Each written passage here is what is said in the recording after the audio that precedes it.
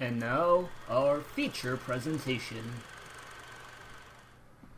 Hello everybody, welcome to another episode of Cinema Shot. I'm your host Ben, aka the Marvelous Iggy, and joining me is ace pilot of the Adriatic Sea, Tyler!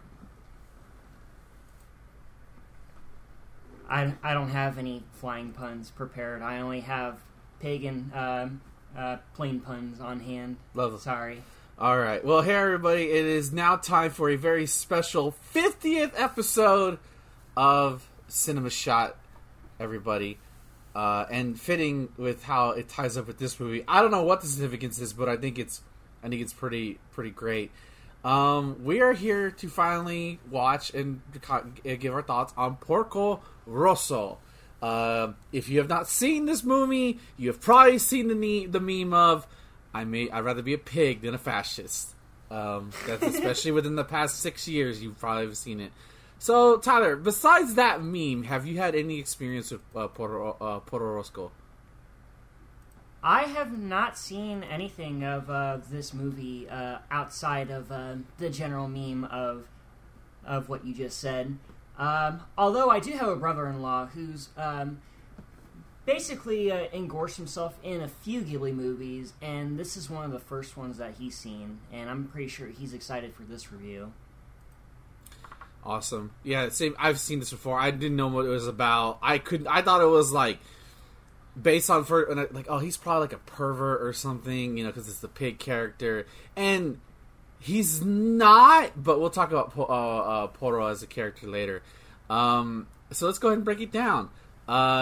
This is Kure. By the way, its Japanese title is Kurenai no Buta, which is Crimson Pig. Which that sounds so cool. Both names I think work. Also, Porco Rosso is Italian for Crimson Pig as well, so completely fitting. Crimson, that's nice. So this was directed by Hayao Miyazaki, of course, screenplay by Hayao Miyazaki, and it's based on a 15-page manga by Hayao Miyazaki, which is titled Hikotai Jidai. I didn't know this, but and it's basically about like model planes and shit. This was released in July 18th, 1982. So we just passed Porco Rosso's 30th anniversary, which is so fitting.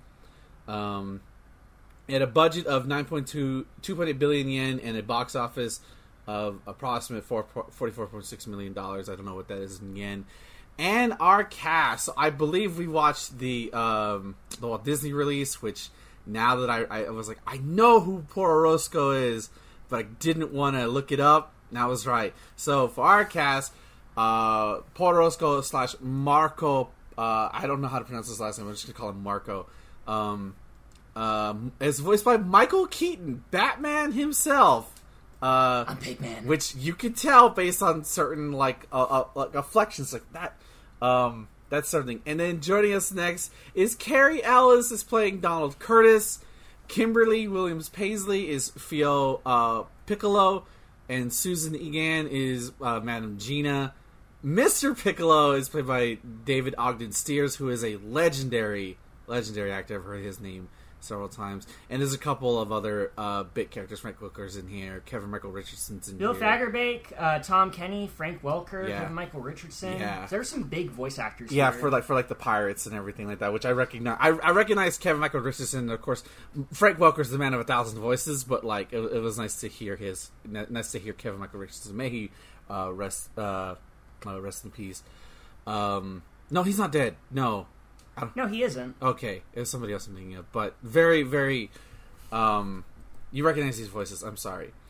So, what is this movie about? Porco Rosso, the Crimson Pig. Well, it turns out it is a historical piece, kinda. As Porco Rosso is basically about this guy whose name is Porco Rosso for not his real name, but his name given to him.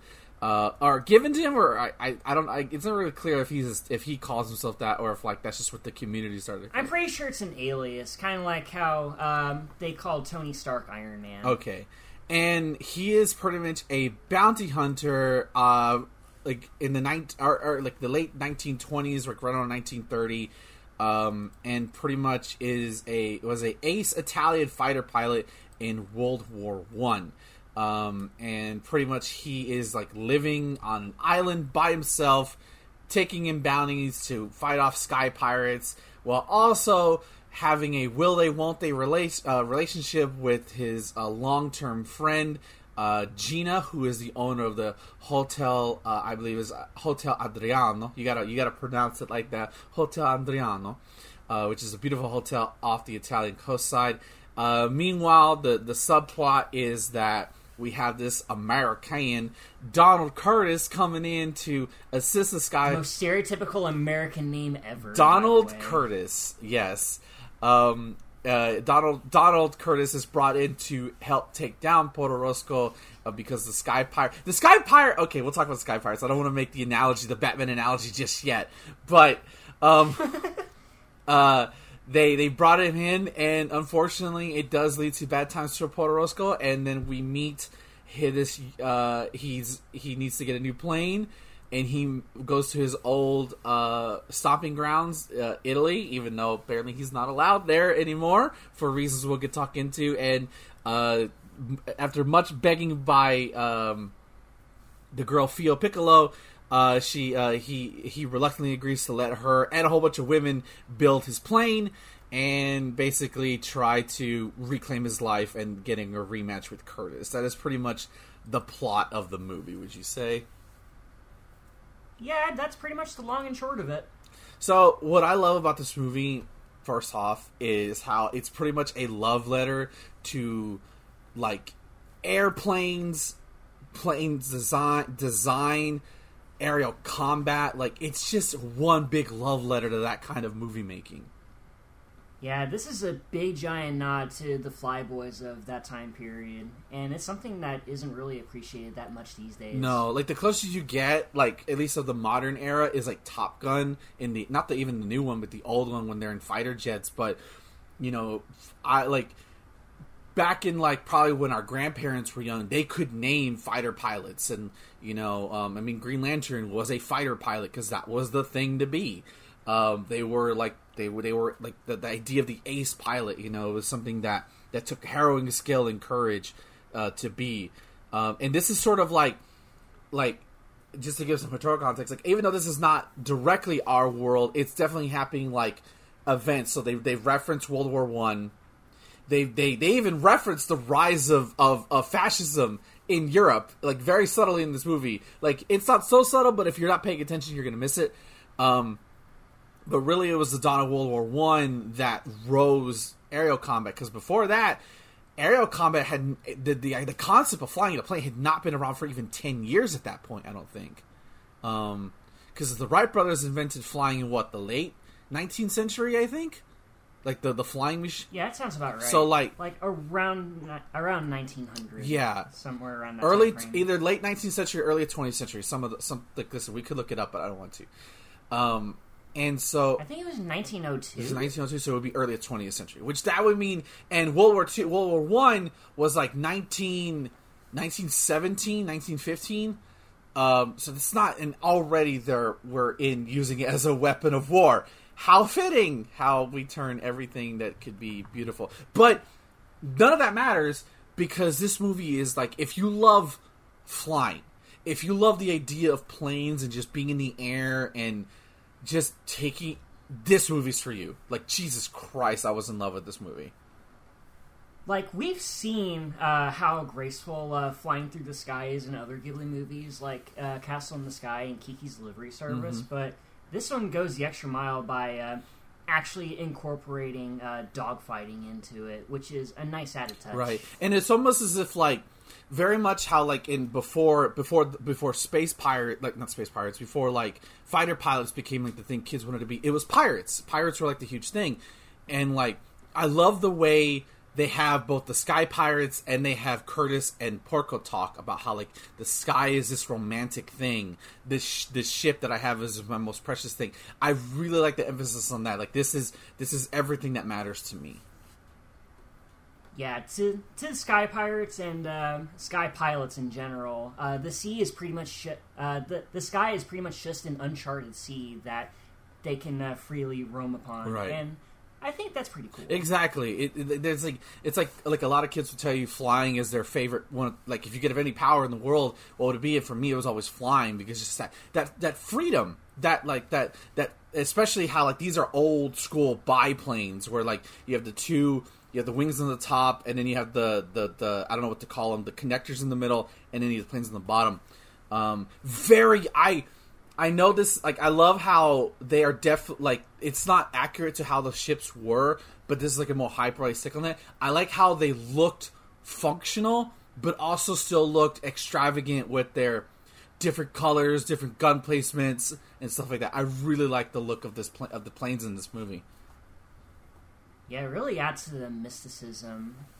Except the only one that was, like, I would consider, like, the most boring was the American one. Which is Curtis's plane. That would look the most basic. Yeah, which is just like, it's probably, not. I mean, the whole movie is like, not all the time, but there's occasional digs at Curtis for being an American, which is fitting because Europeans hate us. To be fair, there's a lot to that. But let's talk about the main characters. Let's talk about Porto Roscoe, as voiced by Michael Keaton. Did you assume he was going to be a pervert coming into this? I kind of assumed he did, but the more that we see him interacting with all the women in this movie, I'm more and more convinced that he really isn't. He's just more of he just has kind of a different opinion on women altogether. Yeah. Compared to what you initially think what he does. Right, like, because he's a pig, so the stereotype would be that, like, oh, he's a pig, and then he must, a womanizer, and even then, like, it doesn't help that when you first see him, there's like he flies by a whole bunch of women, and they're like, oh, Porto Roscoe, and he's like, like, of course he would have women all over him, but he doesn't want that. Dude, I swear to God, like, they like this, Michael Keaton was cast as this, and it doesn't say when this was, at least in the casting, but like, he's almost playing a version of, like, basically his 89 Batman role, where he's this secluded, not billionaire, but like secluded hero who comes out when he's needed and has a woman who he can't leave for because of what he has to do.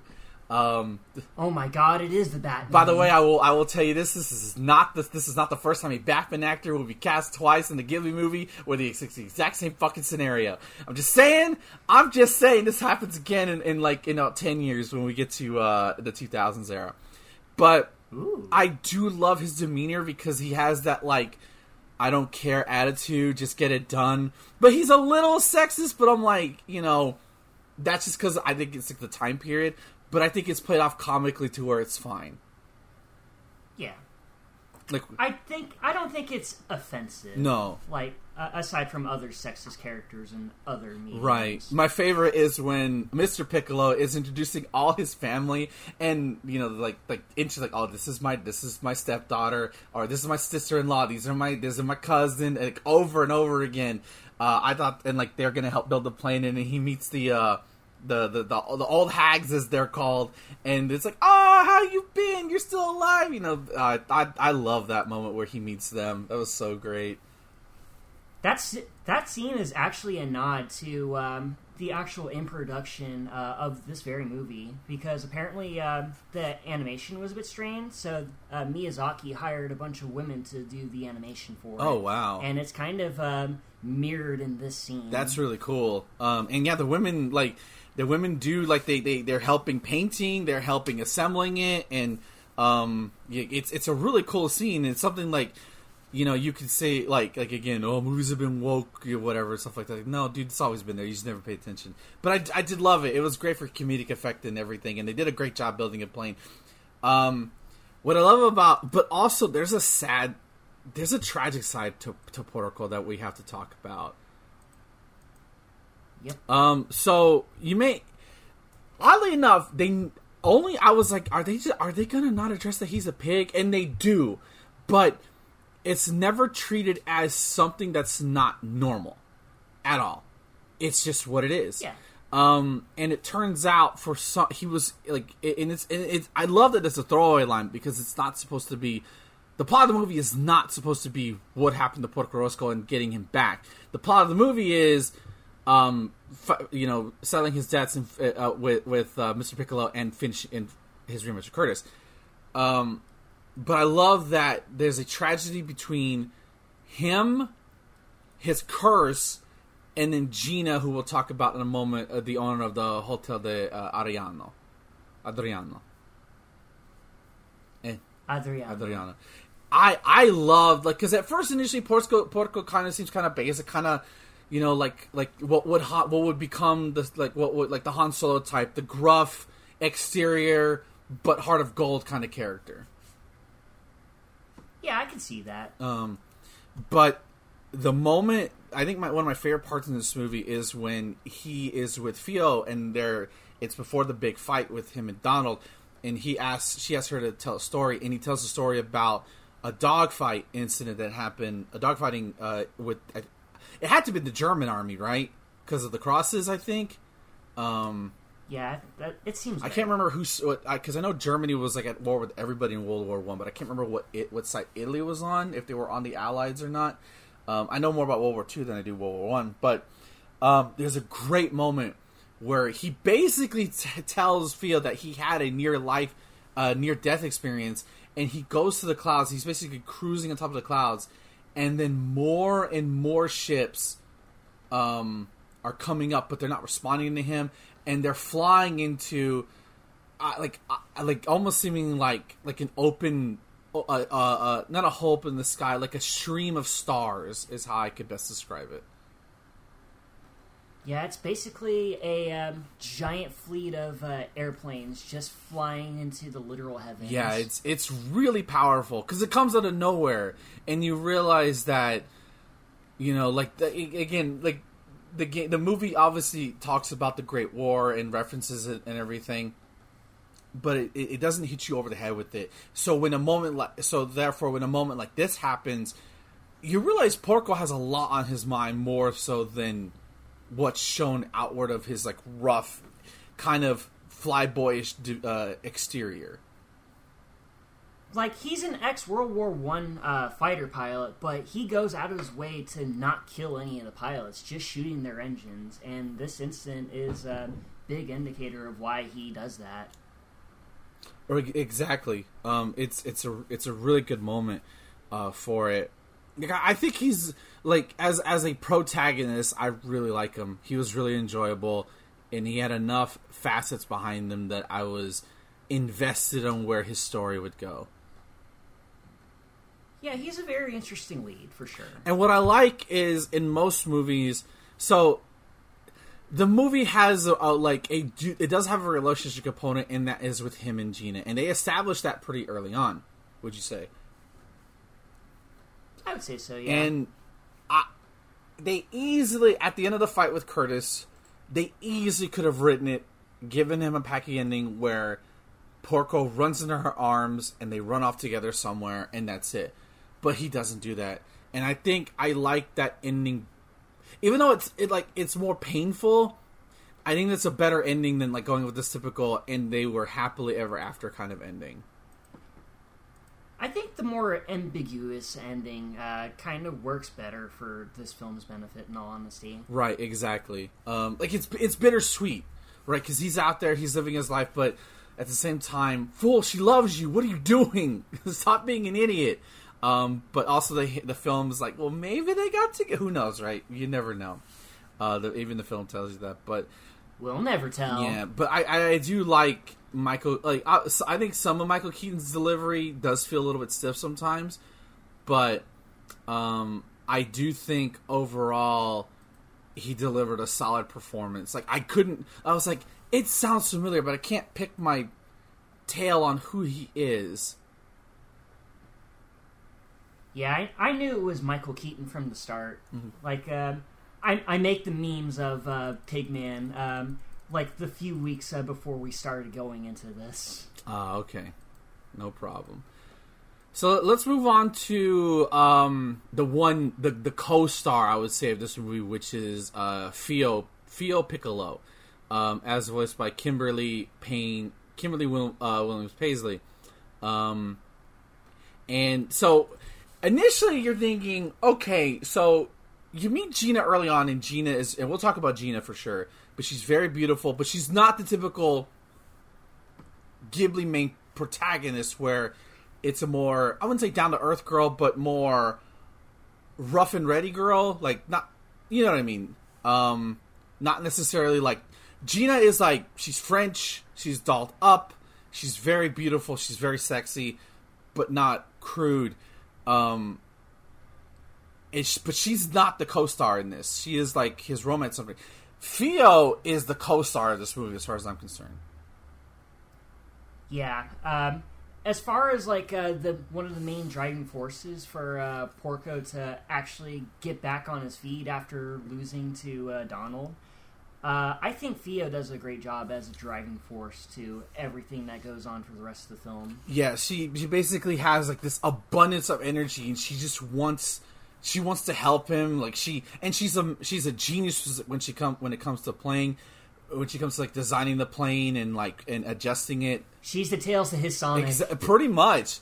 And I think both Porco and Fio play off each other so well. Like it's not an old concept, like the old gruff veteran who has seen way too much shit, and then here comes this new like ball of energy in their life, and it just reignites their life in a way they didn't expect. You know? Yeah, for sure. And I really like that. The only part I was iffy on is the fact that how old is Porco supposed to be in this movie? Like 36, I think. And how old is Fio? 17, right? Ugh. So the only pulling on my collar. The only part that is like a little bit problematic is that, and it's not even from Porco's response, although like he does blush when he kisses her, but like, when any cute girl kisses you, you're gonna blush. I don't care who you are, unless it's your sister, in which case you need to get help. There is a hint of romantic tension, mostly from Fio's side. And even up there's a point where Mr. Pickle is like, you like my granddaughter? Don't touch her. And he's like, don't worry. I look at her and I get tired, which I'm like, okay, good. No red flags so far. Yeah, like, and he, like, I just found it weird that I think it started. I think it's mostly in Fio, and I don't fault her for her emotions, but like it starts off as something that's platonic. I want to help you. To when they get onto the island, it becomes full on like not again like he doesn't reciprocate, but she straight up has feelings for him. In the sense that she puts herself out there because she knows that he is a good person underneath his pig exterior, and that he will help her no matter what situation, including making a whole bunch of pirates go, no, she has a point, and stuff like that. But I do like her as a character, even though she did steal a kiss from him and then outright kiss him on the lips right as they were leaving. Very interesting choices to make there. Yeah. But again, I do think that having that closest between the two made it hurt a little bit when she left off with Gina. But also, again, I think it was a better because to me it said that I cared about their relationship at the end. Yeah, I feel like the relationship between Porco and Fio really does elevate the movie. It is a typical thing in Ghibli movies to have the strong main character relationships, for sure. For sure. So, the Fio's definitely good. I don't Fio's just be aware that that's in there. You might consider it problematic. I found a little bit okay, but Porco never once does anything. It's all Fio, and it's mostly innocent, but it's there. Just putting it out there. Now, Gina, on the other hand, is age appropriate, and you ever fall in love with a woman when the first time you see them, Tyler? Like, they introduce her very well in that she's at her bar, or hotel bar, and she's singing in French, and what a way to introduce a character, huh? Yeah, for sure. I'd probably fall head over heels, although I'm pretty sure I wouldn't enter a French bar, in all honesty. You never know. Life takes you in mysterious ways. But I do like her relationship with Porco, because in that one scene, that one moment when they are in like sitting alone, I guess up top of the bar, more secluded, he's just smoking a cigarette. They establish that they're friends. They establish their history, and that unfortunately she found out her husband was found dead in Asia or Bengal, and it gives them a bond that the viewer can catch on to without giving you like a full backstory on what their entire history was. Yeah, it is pretty obvious that she's the only person that knows that Porco is cursed to look like a pig. And she is one of the few people that tries to find a way to bring him back to what he used to be. Right, and he was a very handsome man. Too bad about the pig curse, which we don't really need an explanation for, but it's whatever. It's just as is. But I like Gina, because initially she could be seen as this, doughy-eyed, where the man's going to save me character. And she's never put in that situation. But I like how strong she is, because they mentioned that she had, 4 husbands of hers die at sea? 3 dead husbands. Three die in aerial combat. And, for most people, that's enough. But here she is at her bar, singing, putting on a show for everybody. And then, but I think she does it because she realizes that she has Porco. He's there. And I even though it never really goes to a full on relationship, I do love their friendship because it's so endearing. Yeah. My favorite moment though is not between her and Porco, it's between her and Curtis, as Curtis walks in on her guard, which by the way, shout out to that. Oh god, that hotel is beautiful. I wonder if that place is real. That has to be a real place. Somewhere off the Italian... Probably inspired by a real place. Probably off the Italian coast side. And Curtis has a talk with her and basically outright proposes to her. And he's like, I'm going to go be a Hollywood star. And then after that, I'll become the president. You could become the first lady. And she laughs in his face. Outright laughs in his... Well, I mean, it is a pretty funny notion. Is this that? I don't think this is the meme where it comes from. You're stupid. I like that in a man. Or is that from somewhere else? It looked very similar. But he basically calls her an idiot and says, and in the most sweetest way possible, says that I swore that if this one person ever came walking into my garden, I would fall head over heels for him. And then that's when you connect, oh my god, it's Porco, she's waiting for him.